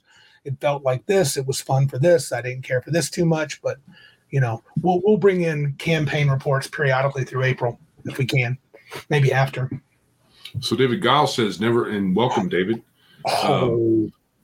Never saw Thundar. You are missing out. You definitely watched Conan cartoon. I don't remember that as a kid. The Conan cartoon. Yeah, I'd have to see a graphic of it to remember it, but I really don't remember there being a Conan cartoon. Yeah, I think is Thundar the one that said Demon Dog Light? Yeah. Okay, the Sun Sword. Yeah. They're starting their deep dive on Sunday. We're going to talk a little bit about the actual game. So if you're off next week, we've got to play one of those days. It might be tough though, because Patrick, I think, is only off on the not those days. But yeah, I want to use the setting, so it'll be very. And I think it'll be Thunder. There's a picture in the book with a knight with a laser gun. It looks like an old style ray gun from the 60s in Hyperborea. You know that, Joe, right? It's really a science machine. Yeah. Even the cover of it shows a spaceship or something. Yeah. This part right here. Yeah. So, yeah. I do think at first I was like, honestly, I was put off when I saw 22 races 22 classes and 24 races. I was like, oh, man. But really, it's just different peoples and cultures in a classic sense. I like that. The world's well explained, well defined, and the classes are fun. And yeah, there you go. Bruce has got it. Ariel, Ookla, we ride. Lords of Light. Yeah, those were fun. I mean, okay, so who said that they had it on DVD? Someone. Here you go. Long Shot. Oh, nice. It has Sundar. Okay. It sounds nice. I did the same thing with a show I used to watch as a kid. I was like, oh, I'm going to get this. It was $10 for the entire series that was shown in America of what was that? Oh, I can't remember now. I can't remember the name of the show. Big robot dude. Ultraman. Oh, yeah. Ultraman. So Ultraman, yeah, I got that. So So Ultraman, right? Lots of fun watching that as a kid. No fun watching it right now as an adult. Man, it was horrible beyond belief. Even watching the Dungeons and Dragons cartoons a little rough for me. Oh, it's on Tubi for free. Okay, Martinson. Now Darth makes a good point about Hyperborea. I like. It exists in H.P. Lovecraft's world. It's no wonder that there would be a laser gun in it. Yeah, there's going to be some funk, dude. They've got cults of basically. I mean, I think Cthulhu is actual. They spell it with a K. Cthulhu is a deity in this world, so that's kind of interesting. I think you can play heroes. I mean, you can play heroes. The game doesn't make it sound that bleak, but I do think you're going to be. Yes, David, you should give it a watch. I don't think you're going to go with. You're not going to have the same. You're not going to get the same warm fuzzies. I think that Joe and I have. No, I mean, I liked it as a kid, so I would at least give it a break more maybe. But if it's your first, you just have to understand it was 80s. Was it 80s or 80s? Thundar came out in 81. Yeah, 81. So. Yeah, it's a product of its time, but I think it was kind of cool, a cool cartoon for its time. It was for its time. It was close to fantasy as we could get, and they have laser swords and stuff. That was pretty cool. Yeah. Are you going to jump up here for the guys? All right. Cool. Thank you, Patrick. You sent us the link to Conan the Adventurer. We have to check it out. Okay, good deal. Yeah. Oh, the Herculoids. Oh, Man of War. Remember that one, Joe? The Mighty Herculoids. The Mighty Herculoids. That's an old one, dude. Yeah, well, the Herculoids was part of a big. They had the Hanna-Barbera crowd, right? They had a bunch of Hanna-Barbera cartoons. There was that one. There was Space Ghost, and they were. They usually had. They had like an hour program where there was Herculoids, there was a Space Ghost, and maybe Frankenstein Jr. or there were several of those cartoons. And Herculoids, we watched those on reruns, dude, because it was in '67, the year we were born. Yeah. So Herculoids is old. I've never seen fully the Pirates of Blackwater, but I've heard that is actually quite excellent. I've heard. So if we do a video journal like what Darth suggested, is he talking like we're not talking like in the video journal watching us play, are you? I'm not sure if that's what maybe you can do it, I guess. Well, we decided to do that based on someone else's suggestion before tonight, and that was Tonka Todd. Tonka Todd suggested that we do a campaign journal, which isn't us playing. It's an after the fact thing. So, but we can also do. Hey, Hungar, wasn't he in here earlier, or am I thinking somebody else? No, he just shut up. I think. All right. RPG in the house. The nerds are here. Welcome, sir. Yeah. So we would do a campaign journal thing. So if we did a separate video for it, we could probably make it 20 minutes. Probably wouldn't be much more than that. Okay. Unless we padded it. Well, we got to do something. So we'll see how we do. Maybe we'll just do a report first. We'll see. I want to play. It might be fun. It would be interesting, I think. Would it be interesting to watch us like start a campaign that way? See how the first session goes? When we don't People do that. keep telling us it would. I don't buy it, but maybe okay. We should try it. Maybe not necessarily Hyperborea. Maybe something else. Yeah, it's all right. I don't mind. I mean, it's Hyperborea as a game. It looks like it's got the single saving throw, which I do like. I know not a lot of people do. I like just one saving throw best. I'm good with 3. Fortitude reflex will. I'll play the D&D saving throws, but they're not my favorite. The standard AD&D. But I do like the single saving throw, which is like that, sort of like Swords and Wizardry. The classes are fun. I think the some of the subclasses I noticed seemed really tough. This is not a game. I don't think they were. I'm not sure they worry too much about balance. Kind of like the old school game, which is okay. Play what you want. Hey, we need to keep Hungar in our prayers. He's in the hospital again. Yeah. Okay. Sorry, dude. All right, man. Yeah. We will wish you the absolute best, my good man. Yeah. Hungar, in and out of that place too much. Yeah. Hopefully it's a good one. So yeah, we'll do that. I'll finish the reading of the book this weekend. Try to skim through the DM's guide. Looks like Longshot said he played when it was Ash. Astonishing swordsman of Hyperborea. I'm glad he changed it. Yeah, 2E with his son, his friends. That's cool. I don't know how much has changed. It should be good. At the 71st, it'll be interesting to watch a Hyperborea RPG. Well, maybe you'll get to. I mean, I'm not sure yet. We'll see how that works out for us. But that is what we're going to do. We don't have a lot of recording gear, so if we do this, it's going to have to be on Zoom or something. Yeah. Well, I really don't want our first session to be on Zoom. So, but I guess I could record while we play at my table. But that would be kind of weird, wouldn't it? Yeah. How would you do that? Yeah. Can I? I think I could. But maybe I could. I don't know. Nah, that wouldn't work very well. Yeah. Just using your camera from your laptop for everybody? That'd be weird. And they couldn't hear people. So, yeah. You said stream it live. Yeah, we could do that on Zoom, I guess. Wow. We would need some equipment.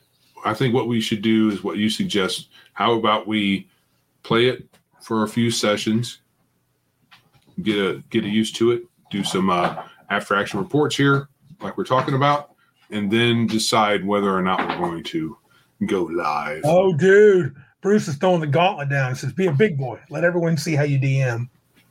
I think I'm going to have to. But I don't think we should, even if we do end up taking it live, we do it every once in a while. Yeah, it'll be on Zoom. I don't think it's a good idea to buy a bunch of equipment. No, not for us. It's not going to be our thing. I can't imagine us being the live play channel. No. Well, we aren't really lacking streaming gear, but we would be if we decided, because that was David Guile. Yeah. We would be if we decided to stream a game, because we would need multiple microphones and at least one more camera, if not 2. Okay. So I have a USB camera. I don't use anything fancy. So I would say we stream on some VTT or Zoom or StreamYard first, and then if there's enough interest, we bump it up. Yeah, that means we got to play online, which sucks. Bruce wants to see a session 0. Oh, this is funny. Patrick said he'd have to jump on there to get things started by shouting, "F it, we'll do it live." Where is that from? That's a YouTube channel. No. It's from what's it called, from Fox News. Yeah, what's his nuts? But somebody does that on their YouTube channel to start their YouTube channel. I don't know. Oh, yeah, you're right. You're right. It has a little clip. Yeah.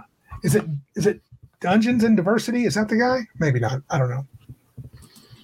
Okay. Ideally, we would need a mic for each person, because otherwise it's not going to sound very good. Yeah. Bill O'Reilly. Yeah. Yeah. How many mics do you? Yeah, I don't know. We would need several. Diversity and Dragons. Thank you, Malachi. I have a mic that's USB mic.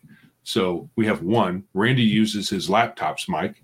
I have other mics, but they suck. You've always said they sound like they're clicking and stuff. To me, they sound fine, but for you guys, that's not what I'm. Right. Well, what what we could do is reuse those, because I think it's possible that some of the issues we were having with your mic was actually on my end instead of yours. I've got a couple of them. Big Bad RPG says $10 to $20 for I don't know what lav mic means. Do you know what lav means? Yeah, lavalier. That's a style of mic. It's something that you clip onto your collar. Okay. Yeah. Little tiny mic. Lavalier. Yeah. All right. Well, if we will keep that in mind if we decide to do any live streaming of the gaming. Yeah. But I don't think we would need to do too many cameras, but we would need to have a couple of freestanding cameras, one or two, for it to make sense. Bruce claims he uses a Logitech $60 camera. You don't need a microphone for everyone. I have one Razer Siren USB microphone, and I only get massive complaints when someone plays a guitar. Do you play aren't your people though all online though, Bruce? Do you play face to face? Right. He has need in quotes, which means you don't need it. It's true. Right. The sound is going to be subpar if you don't. I would and honestly, if we do it, we could just go with a single mic in the middle of the table and see how it goes. We might get some complaints. The DM would definitely need to have his own mic, though. Yeah, because I talk a lot, and I totally just... And you stand up and walk around. That's another thing. Being a teacher, I don't sit much when I DM. I tend to get up and... Right. So if anybody would need a lavalier type thing, it would be you. Because it would just clip onto your collar. You've probably seen it. It's a clip-on deal, has a little, well, depending on what style you use, has a little box, and then that would transmit to the computer. You know what? I may be able to get so a lav mic, is that one that gets connects to your T-shirt? Yeah. I may have access to that. Yeah. Now that I think about it. Yeah, I would prefer to have at least decent audio. If we're, I don't want it to be. I don't want it to sound like we're in a basement. Right. Even though we might be. Big Bad RPG swears the lav mics are a must. Good audio, otherwise don't mess with it. Okay. All right, Hungar. He says he's out. Just got a lot of meds. Oh, sorry. Take care, buddy. Trying to turn it off. Sorry. Really? I'm the boss. I'm the boss. You are not the boss now. I have the power. I secretly changed it all around. Take care, Hungar. Be good, man. All right. So that is our plan. We're going to kind of coincide a real actual playing of the game with Legion's description of the game. So it'll probably come a little slower because we don't get to play every week, which is sad. All right. You want to move on to the last segment here, bud? Just a second. Let me see. Oh, okay. Hold on a second. Yep. Okay. My dev here says he's checked all the pages and can't see any issues. All right. The API details are swapped over. Cool. Hold on a second. Big Geek Emporium Joe's checking it out. He wants to see what's what. That's what I'm talking about. Maybe it'll be groovy. Let me take that off. Yeah. Okay. Bruce, you're swearing this Razer Siren microphone. All right. I'm writing it down, which means I will not remember it, but I will try. He swears it's all good. All right. Yeah, I'll talk to the video guys at my school there, Martinson. I'll see if I can wrangle something groovy. That'd be all right. So Joe is probably checking something out. Something's up with the website. Hopefully it's getting close to done. No, I was interrupted. Joseph interrupt us. At this point, I guess you'd want to brush over it and let me know if you find any issues, and I would be a matter of turning maintenance mode off. Okay. I just have to give it the once over. Okay. Cool. Should be up sometime this evening. Right on. Do you want to do the quick hit segment? Or do you want to talk about some other? I got something else I could talk about, Big GeekCon too. It's up to you. Yeah, why don't you do that? Okay, so guys, here's the plan, and I know no one can promise anything, and I wish Flatey was here because he asked. Our plan is Joe is going to put, tickets to Big Geek Con, which we're planning on happening. I'm going to go check tomorrow if I haven't screwed things up and see if I can get Big Geek Con to happen. And here in Michigan, I'm leaning toward the second or third, probably the third weekend in September. I think it's the 22nd, the 23rd. Let me double check my dates. And I'm going to go ahead and put a down payment on this place. The drawback is the down payment means that if we don't have enough people to show, I'm out that money. And that's okay because I'm willing to take that chance. We would charge a certain amount of cash for the tickets. We'll let you know when they go on for sale.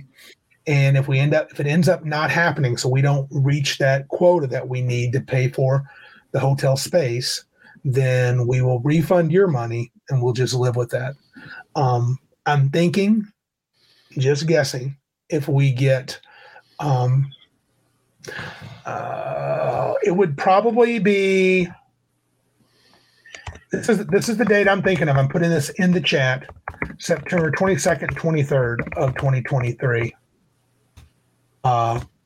is when I'm thinking. So maybe you wouldn't be out, Legion. It says you may be in Minnesota from mid-August to the beginning of September. Just stay a little longer and come down. I'm thinking that's when we're going to do it. I think we want a little cooler weather. We also want to see if we can get that going. Yeah, but he's going to be a couple of weeks out probably.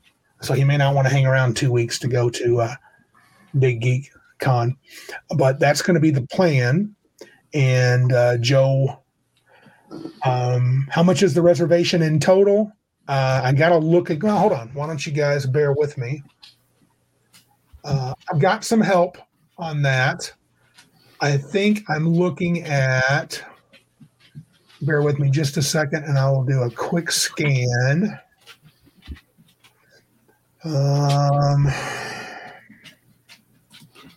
Legion says I can't. If I do it, it's for my 50th and Mom's 72nd birthdays.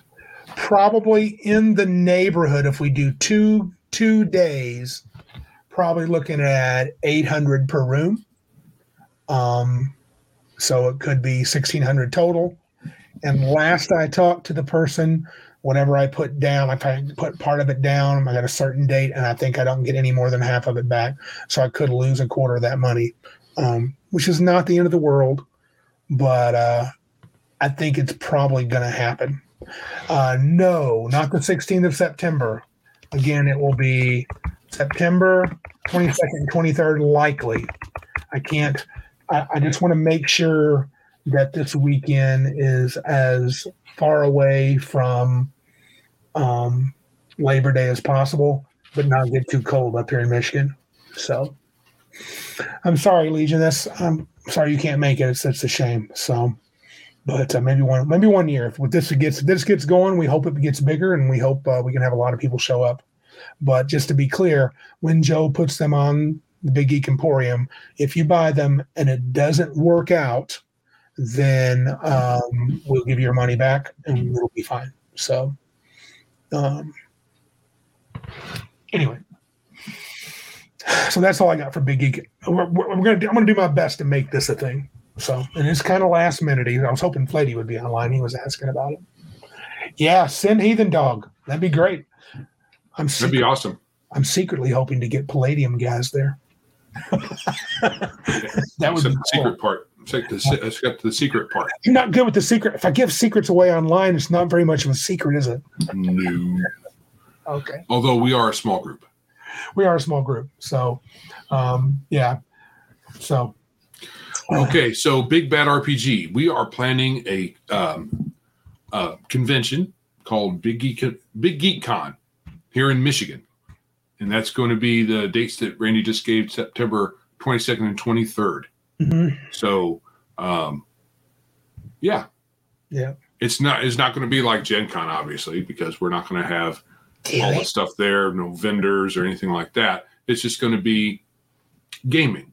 Yeah, it's a gaming convention. We should just game. How about that? And we don't want to, and I hope the price matches that. I mean, I'm not looking to charge anything like a big like one of the big conventions, or heck, even as much as yeah, that's an idea. Sell a shirt, people that can't go. Right on, dude. Mm-hmm. We're not against that. But I think I don't want to name a price yet, but Joe and I have a number in mind, and it's much more reasonable. If any of you guys went to VentureCon last year, it's going to be less than that. So, and that was, to me, that was a little pricey, but I understood he only had so many people. I know this is bold, but I'm hoping we get at least 50 people. We should be able to provide 20, 25, I would think. Just so, our local crew. Our crew, and then I hope to get some of the locals. I'll advertise at the local colleges and at the game stores, and anybody. I would love to see as many of the streamers on here, these guys in the chat. I would love to see them there, but I know it's a tough thing to do in a few months' time. So, and Legion's already busy. If Randy hadn't screwed around, I'd have had this set up before, but I was waffling, being a loser guy. So I'll do my best. All right. So shall we call it a night, or do you want to? Oh, in the voice of Palpatine. Do it. Yeah. So we did have this one little thing left. You want to do it? Oh, we got some time. It's supposed to be a quick hit and hard target. Hope we can get out of here. Yeah, this is all about the DM PC. Oh, I hate even saying it. It's so. It hurts you that bad? The Dungeon Master should not have a PC in the group. That's not how this game is played. Yeah. There are other ways. There are other ways to mitigate if you have too few people. One of them is wait till you have enough people to play. Right. The other is your player. Let's say there's you. Mm-hmm. There's you as the DM, and then you have only one person playing. Yeah. Well, that one player could have two characters, or you have them roll up a character that maybe has a magic item. Maybe their stats are a little higher than average. There's all kinds of things you can do and then you cut the enemies down some. There's all kinds of things you can do instead of having your own PC in there. And you could have an NPC. That PC can have hirelings, right? David Will, right on. So you can hire a bodyguard if you're a wizard. Or you can hire a wizard if you're the bodyguard. Whatever. But in my experience, I've been even played in groups where there were plenty of people playing. The DM just wanted to have his own PC in there for some weird reason. You also could pets. Could play this game, Scarlet Heroes. That's good for a smaller number of people. Pets are another way for you to get around that. Ranger with a wolf or whatever, druid with a wolf or a bear or hawk. I mean, what was that show, that not so great movie, Beastmaster. Yeah, he had was it a tiger or a panther? Was it a panther? I don't know. Yeah, had it a hawk or an eagle of some kind, and then he had those 3 squirrels or ferrets, something. And that was fun. You could do that as a solo dude, and then you have a menagerie following you all over the place. And he eventually had a lady following him around too. He had to rescue. But yeah, there's all kinds of things you can do apart from freaking DMPC. Well, and Mr. Bob, and I've always liked this. You can also adapt the style of play for the number of people. Yeah. I think because I agree, Bruce. Oh, no, he's wrong. I like Hawk. He's not wrong. I don't know. It's been too long since I've seen either one of them. I'm just being cantankerous. The other thing is I saw Beastmaster back in the day when I was younger. I didn't see Hawk the Slayer. I didn't see Hawk the Slayer until like last year. I tried watching it. I couldn't make it past 10 minutes. So maybe if I had seen Beastmaster in the same vein, it'd probably be the same thing. Quick pause. The Crafting Gamer made a comment. You guys don't necessarily have to have booths for people to sell things, but I think he meant we get players, people such as Kevin from Palladium, to show up to GM a little with a few books, what you want to take home some. Yeah, I would not tell Kevin he couldn't bring product to sell. Anybody can. It's just we're not going to have booths. He could. We might be able to improvise. Put a couple of tables together, and he can have some books or whatever. Yeah, that's cool. Yeah, I wouldn't care about that. I'm not planning on trying to recruit people that want to sell stuff, at least not initially. I just want to have a place for us to play, rent 2 or 3 rooms that can have 3 to 4 tables in it, and then game for 2 solid days, as long as the hotel will allow us to be open during the day. If they'll let us go late to the night, great. I don't think they will. My experience last year at VentureCon in a small hotel was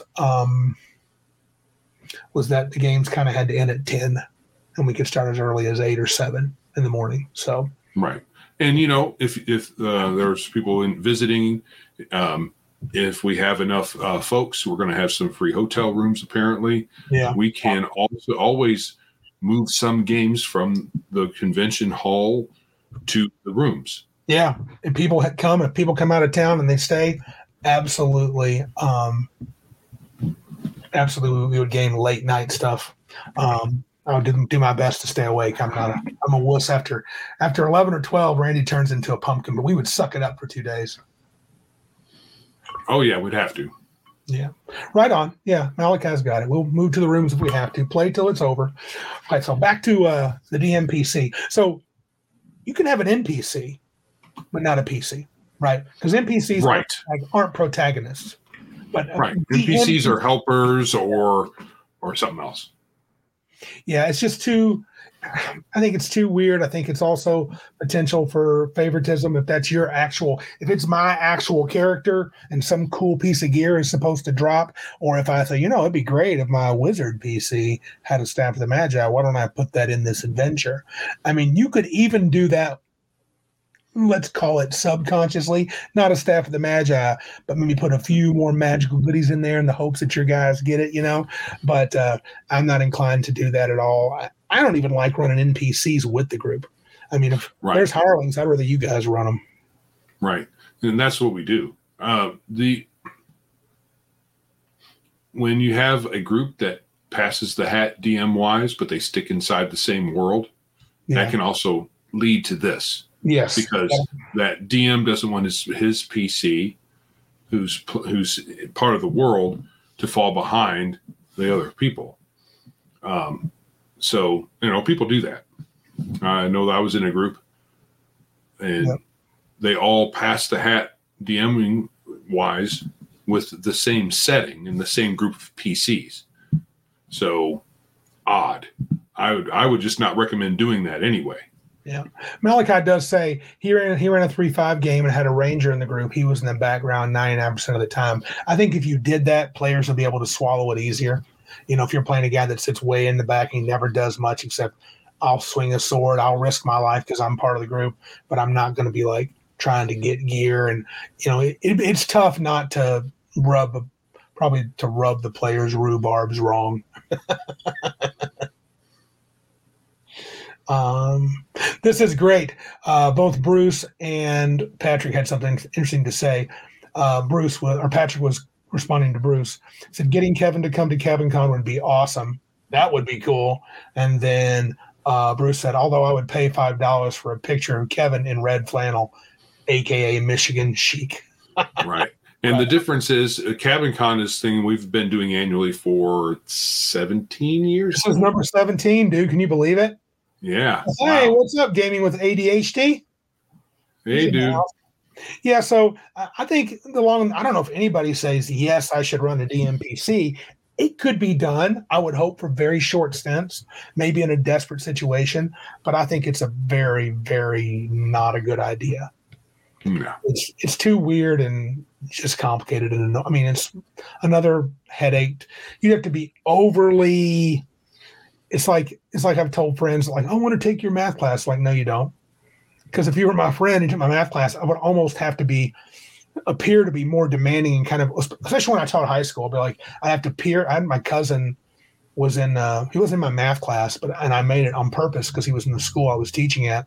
And I was like, yeah, dude, I don't want you in that class because I would have to appear to be harder on you just to appear to be. I would have to be harder on you just to appear to be fair. Right. There's kind of a conflict of interest running your own. Yeah, I think in the end, it is truly a conflict of interest. Now, if you have your favorite NPC that you like to bring in to help the party out every now and again, that's okay. An NPC is not it's not the same, as a DMPC, but he's just there to help out, and then he boogies. And if you have him, and if he's a little more mercenary, he'd be like, "Yeah, I'll help you, but you're going to be paying me." Good night, Redshift. Yep. Good night. We're going to be saying that in general here soon, but there's one other thing I wanted to say. Sure. We pretty much killed the DMPC. So if you're playing a PC in the group and you're the DM, you're doing it wrong. But this other thing was going around the interwebs here the last few days. And so there's a YouTube video of folks saying that if PCs die in a game, the DM is doing it wrong. Oh, I hate that. Right. You shouldn't. And there's all kinds of people who out there in the hobby think that it's traumatic for them in the real world, in real life, for their PC to die. Dude, got no time for that. No. That's yeah. I will try to find it. I'm pretty sure I in Twitter, I must have thumbs up somebody's response to this whole mess. Is really stupid. Pundit has a video on it. Good night, Jack the 71st. Pundit has a video on it. Yeah, it's a thing they're talking about. I think 5E's just Pundits is pretty good. He makes some offerings of why the current big crowd of 5E players are like that. Mr. Jay Scott chimed in one of those comments on Twitter, and he's got to be. Is he faking? Because he seems like a legit nutcase at times. I doubt he's faking it. There's a lot of people that it's weird. It's weird. I don't know if people have gotten more weird. I think it's more that we're more exposed to the weirdos because the weirdos can go on YouTube like we do. We're kind of weirdos too. We're nerds. But they get to tell you and you get to hear how weird they are. I don't know that they're more weird than in the past. I really don't. Yeah. But yeah, there's no way that someone is actually traumatized. But in the world we live in, people go on